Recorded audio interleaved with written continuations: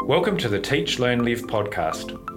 I'm your host, Tim Bullard, Secretary of the Department of Education in Tasmania. Through this podcast, we're going to shed some light on how we're connecting students and young people to succeed. Every day in our classrooms, we've got teachers working hard to inspire our learners. And I see great school leaders making a real difference in many people's lives. Join me as we get to know more great teachers, curious learners and inspiring families and communities who teach, learn and live in Tasmania. Teach, Learn, Live, Tasmania! Welcome to the Teach, Learn, Live podcast. Today my guests are Harry and Angela, two Year 12 students studying at Elizabeth College. We're going to talk about Harry and Angela's journey through public education in Tasmania, as well as learn a little bit about their time at Elizabeth College and their goals for the future. So welcome, Harry and Angela, to the Teach, Learn, Live podcast. Thank you for having us. Thank you. Angela, do you want to just tell me a little bit about yourself? You're obviously in Year 12 at Elizabeth College. Yeah, that's it. I am very lucky and privileged to have experienced public education through my entire life. I am currently 17. I went to Moona Primary School from kinder to Year 6. And then Ogilvie High School 7 to 10, and now, like you said, I am at Elizabeth College. And Harry? Hello, my name's Harry. I am also a Year 12 at Elizabeth College. I'm 18. I have been in the Tasmanian public system since I moved here from New South Wales in grade 3. I went to Newtown Primary School from grades 3 to 6, Newtown High School from grades 7 to 10, and Elizabeth College from grades 11 to 12. So some people may not be aware that we have 8 colleges in Tasmania and they're providing senior secondary education in years 11 and 12. I went to college and I've got some really great memories about my time at Launceston College, but what do you like about going to college? I really love about college the diversity of what you get to pick and what you get to do. High school was a really amazing experience at having a lot of support and being focused on very specific things and building up core abilities. But college is really amazing for kind of having some independence, going down your own path, doing the subjects that you want to do, what you're really interested in, meeting like-minded people, understanding what's coming next with university, pursuing kind of connections in the community. I think it's really just that college is so focused on kind of turning a person into a young adult and helping a person get into the world. That's what makes me love it. Yeah, I agree with Harry. I think for me, at least, it really helps solidify what I wanted to do in the future and really set me up appropriately so that next year I'm equipped with the skills needed to succeed. And you don't have to wear a uniform. Yeah, exactly. Yeah. So I do remember that. Now, obviously, we're just coming out of COVID-19 and people will know that we couldn't send children and young people to school sites for a considerable amount of time. Being in Year 12, I'm really interested in what you saw as the challenges of having to learn at home, but also some of the opportunities. I think for most students, and for me myself, I think it was the uncertainty that kind of made a lot of students anxious. Not only the fact that we weren't going to school, so we weren't seeing our teachers and our friends every day, it was that we were uncertain as to whether we were going to get an ATAR, as to whether we were even going to sit exams. So I think it was that uncertainty going from this year means so much to this year being a matter of, okay, am I doing my exams at the end of the year? I think for me, it helped it made me really grateful for what I have at school, so my friends, my teachers, and I think that constant connection, even if it was online, was really helpful. Yeah, I think I'd agree with that, and I'd also say the challenge of being very self-directed and learning at your own pace at home, because you'd have classes with your teacher online, or you might have someone who's updating resources for you on something for you just to read. But ultimately, there's no real way a teacher can look at you and see, hey, maybe you should be doing this. So it's all up to you at the end of the day. And that's a challenge, and I think some people did struggle with it because it's a skill that has to be developed, and I think that's definitely something that should be focused on now that we're all back. But it was really good. Being able to do it was a really amazing thing for learning a skill that I'm sure is going to have to be used a lot in the future. Did it provide you with a better understanding of the skill of teachers? Absolutely. Definitely. I think for me, it really consolidated this idea that my teachers are always there to constantly support me. And not only academically, but also emotionally and mentally as well, because obviously being at home is completely different to being situated in a school environment. And I think the teachers really understood that, and I think they kept checking in on us, and it was really quite comforting to know that there was always someone there to support us, both academically and emotionally. That skill as teachers, because I think they do an amazing job in person, but I think it was also really demonstrated how quickly they adapted to a completely new style of teaching, publishing new resources, adapting the way that they marked assignments that like had to be filled in by hand. It was a really quick transition, I found, to something that ended up actually not disrupting like my pace through the school year's content. So I think the talent of teachers does need to be acknowledged Which there. I think eased anxiety as well. Definitely. And kind of eased a lot of that uncertainty that we were feeling as year 12s. You've both had outstanding careers in public education. You've both told me that you've been to different public schools. What do you think the opportunities are that public education has provided you? For me, I think just generally, before I get into the specifics, I think it has really helped me be situated with a whole range of different people, not only teachers but students as well. I found myself making friends with people from different cultures, different backgrounds, and I think that's really beneficial because it often is reflective of not only our society but also the workforce as well, which is the next step after year 12. And I think for me specifically, in year 10 and year 11 and 12, I think it's helped solidify what I want to do, which is law arts, hopefully. And I think that's through opportunities like performing arts. I was involved in the musical last year, which really helped me gain quite a lot of confidence in my ability academically and socially. And I think opportunities like Tournament of Minds, I went to Darwin in year 10 after winning states, and I think that was really important because it introduced me to a whole other group of people from different states around the nation, and that really helped me gain confidence in myself. I think on a similar track to Ange around the idea of diversity, I think I've been involved in a lot of leadership roles throughout public education. And I think being involved in leadership in a system like this means that you have to work with a lot of different people and you have empathy for what other people are going through and you understand what's happening and what they're affected by. And I think that's something inherent in itself that's really valuable, just to be able to connect with the people around you, whoever they might be. And I think that public education has also had some really, really amazing opportunities for me. In grade 10, I went to Poland to attend the climate conference, the international negotiations following Paris on climate change. And that was facilitated through two public schools. All the fundraising was done through the community or through a grants process.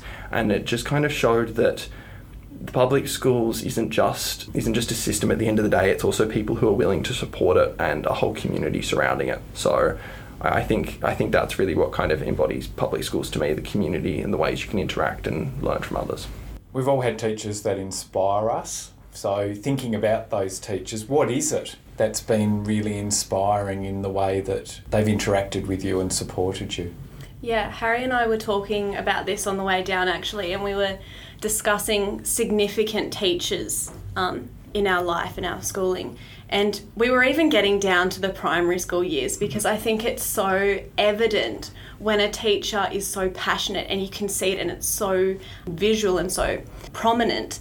And I think for me, it's when the teacher obviously cares about your academic ability, but they also go that step further and they recognise, okay, this person is a student, but this person is also a person with feelings and emotions. And I think when they start to consider, okay, well, all of my teachers do this, but when they start to consider, okay, this person is a person with emotions, with feelings, and they take it that extra step further and constantly check up on you. And I think when a teacher truly cares, and you can see that it's quite visible, reflective. Yeah, I absolutely agree with that. And I think some teachers are just so dedicated to what they're doing beyond the job that they're hired for, but in educating and, bringing another generation into the world. And like my teachers, I've probably had an incredibly significant teacher at every stage of the public school system, and it's probably put me on more of a STEM path but also in combination with humanities, because a teacher I had when I was in grade 5 talked to me very much about things like civics and citizenship and also investigative skills and science, and these were things that just really captured my attention, and she put me in competitions and helped me kind of excel and do extra things that weren't necessarily just a part of the school curriculum, but were things I could do on top of that, things that would further my own passions. And I think teachers all along the way have done that and helped me grow not just my marks on paper, but who I was as a person. So certainly a theme of understanding you as a person, not just as a student, and being able to use some of that intrinsic motivation and interest to compel and support you to learn. Absolutely. So both in Year 12, big transition point as you move to the end of this year and think about what next. What is next for each of you? So I'm quite passionate about the environment and protecting it and being involved in things like negotiations around it and policy. I'm not really sure what kind of path I want to go down, so that's why I like the idea of doing a dual law science degree, focusing on environmental issues so that I can have some flexibility anywhere from politics to like law itself to even pure science and research. Because I think that's really where I want to make a difference in the world, and I want to pursue that. Maybe that'll be at UTAS, maybe that'll be a mainland uni. There's still a little bit of uncertainty with what some unis are offering at the moment. But I think that's definitely been fostered by the experiences I've had in the public school system. Yeah, I think like Harry, I'm still kind of looking for a degree that offers me some flexibility so that I have more and more choices, so I don't have to make anything specific at the moment. But I think for me at the moment, I'm really passionate about human rights and equality, specifically for gender equality.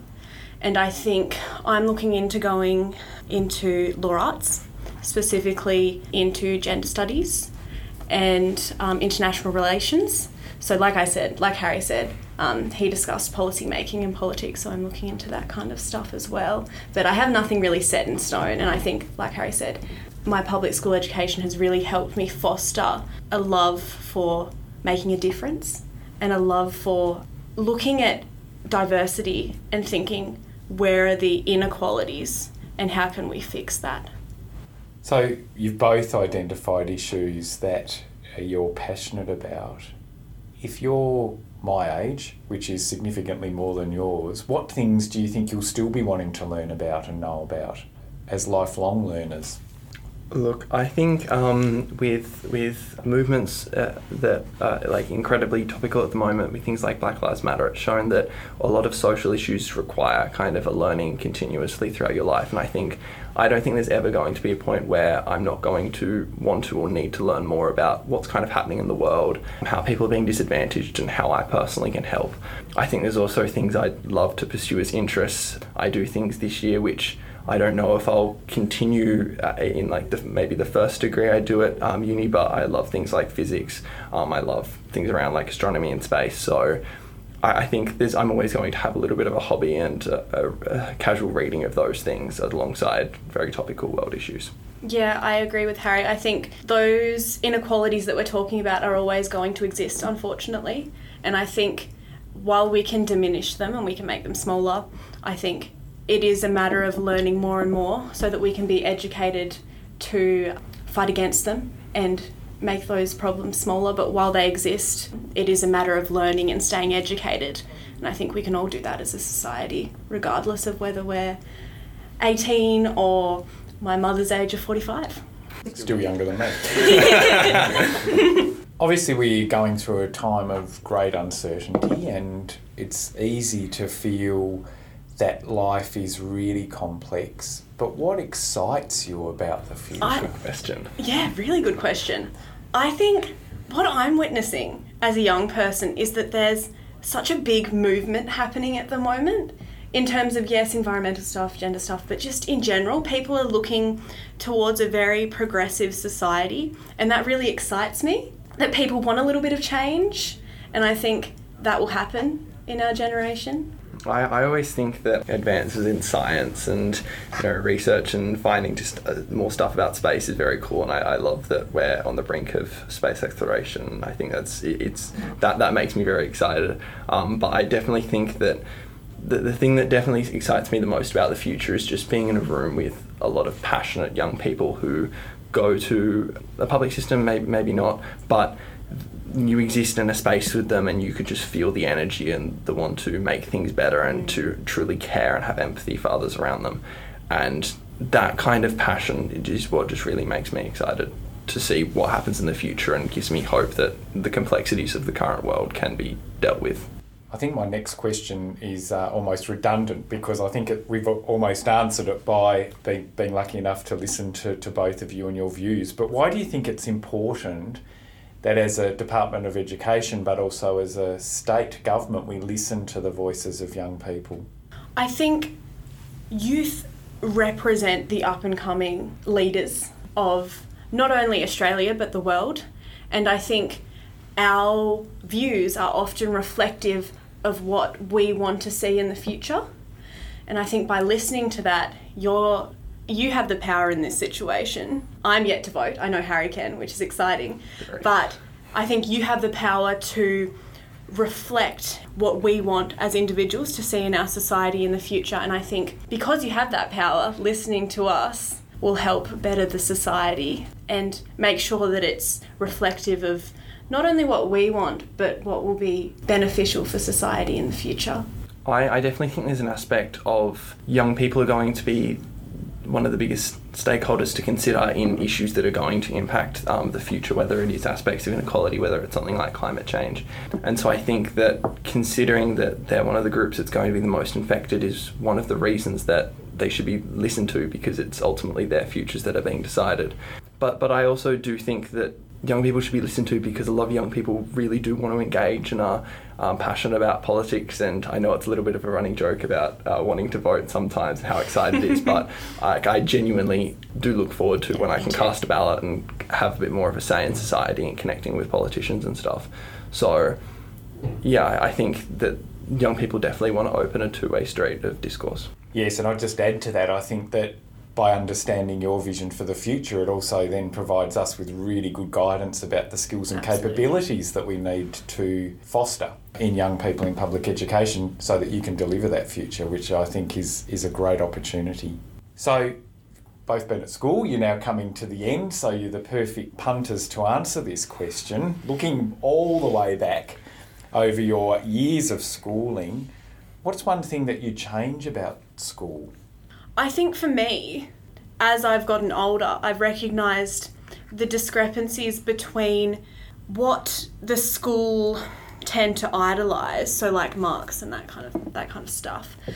And a lot of students, specifically from lower socioeconomic backgrounds, their means to achieve it. And I think looking towards the future, as the Education Department, what might be a focus is looking at ways we can close the gap between privileged and underprivileged kids, because I think that's still very evident in the schooling system, especially in regards to the COVID-19 situation. I think the disparities between privileged kids and underprivileged kids was quite visible, but unfortunately those discrepancies existed prior to COVID-19, and I think they still exist now, and how do we close that gap? I don't know, but I think that's something that needs to be focused on into the future, and I think that's something I've started to recognise as I've gotten older. But I've also recognised that they existed when I was in primary school, when I was in high school, but perhaps because I've been quite sheltered in my environment, it makes it quite difficult to recognise those discrepancies, but they definitely exist and they need to be focused on into the future. Yeah, and I think we both say it's coming from quite a position of privilege even within the public school system, of our ability to kind of have had a very separate study space during COVID-19 to do our work and to exist without our family bothering us or without having to have a responsibility to do something or not having any capability to do so.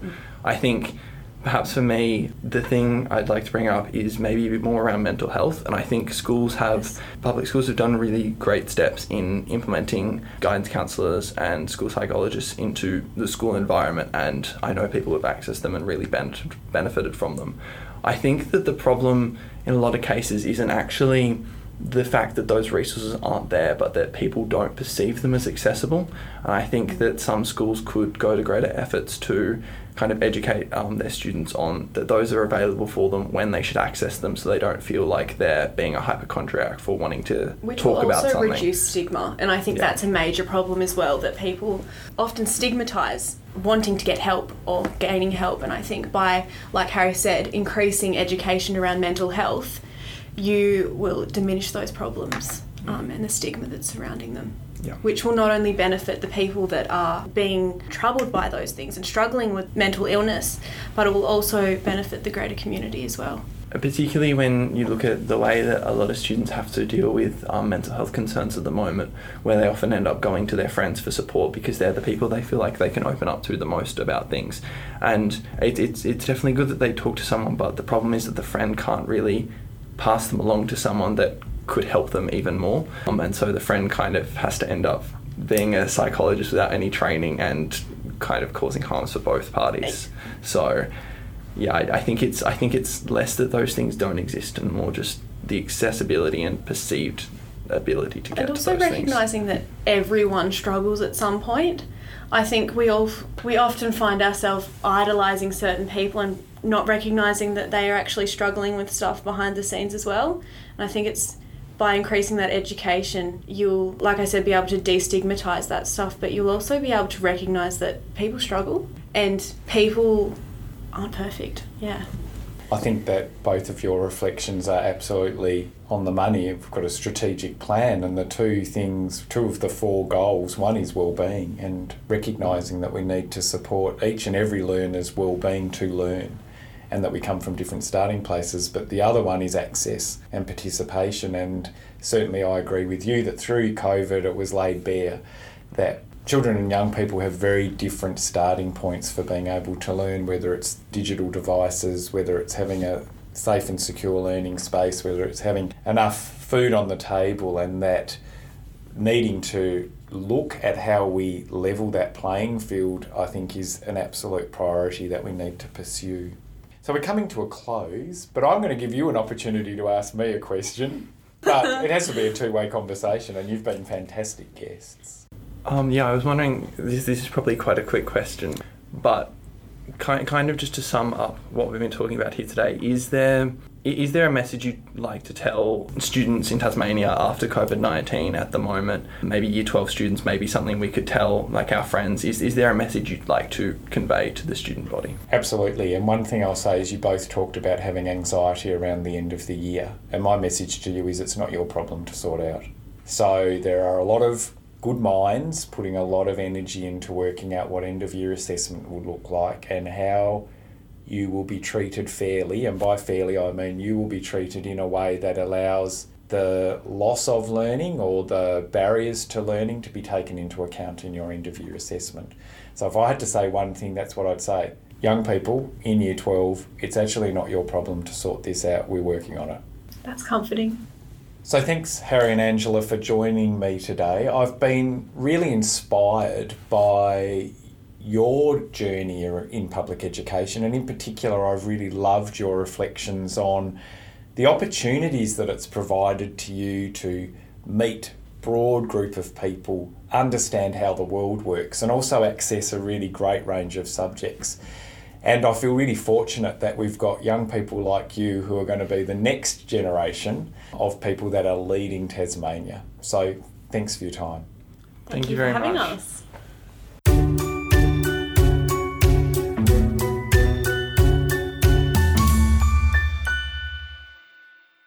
I hope that you've enjoyed today's podcast. To hear more about those people who teach, learn and live in Tasmania, join us at www.education.tas.gov.au/podcast or wherever you listen to your podcasts. Why not subscribe so that you can keep up to date with what we're doing? Or, if you have a story about an inspiring teacher or student, email us at teachlearnlive@education.tas.gov.au.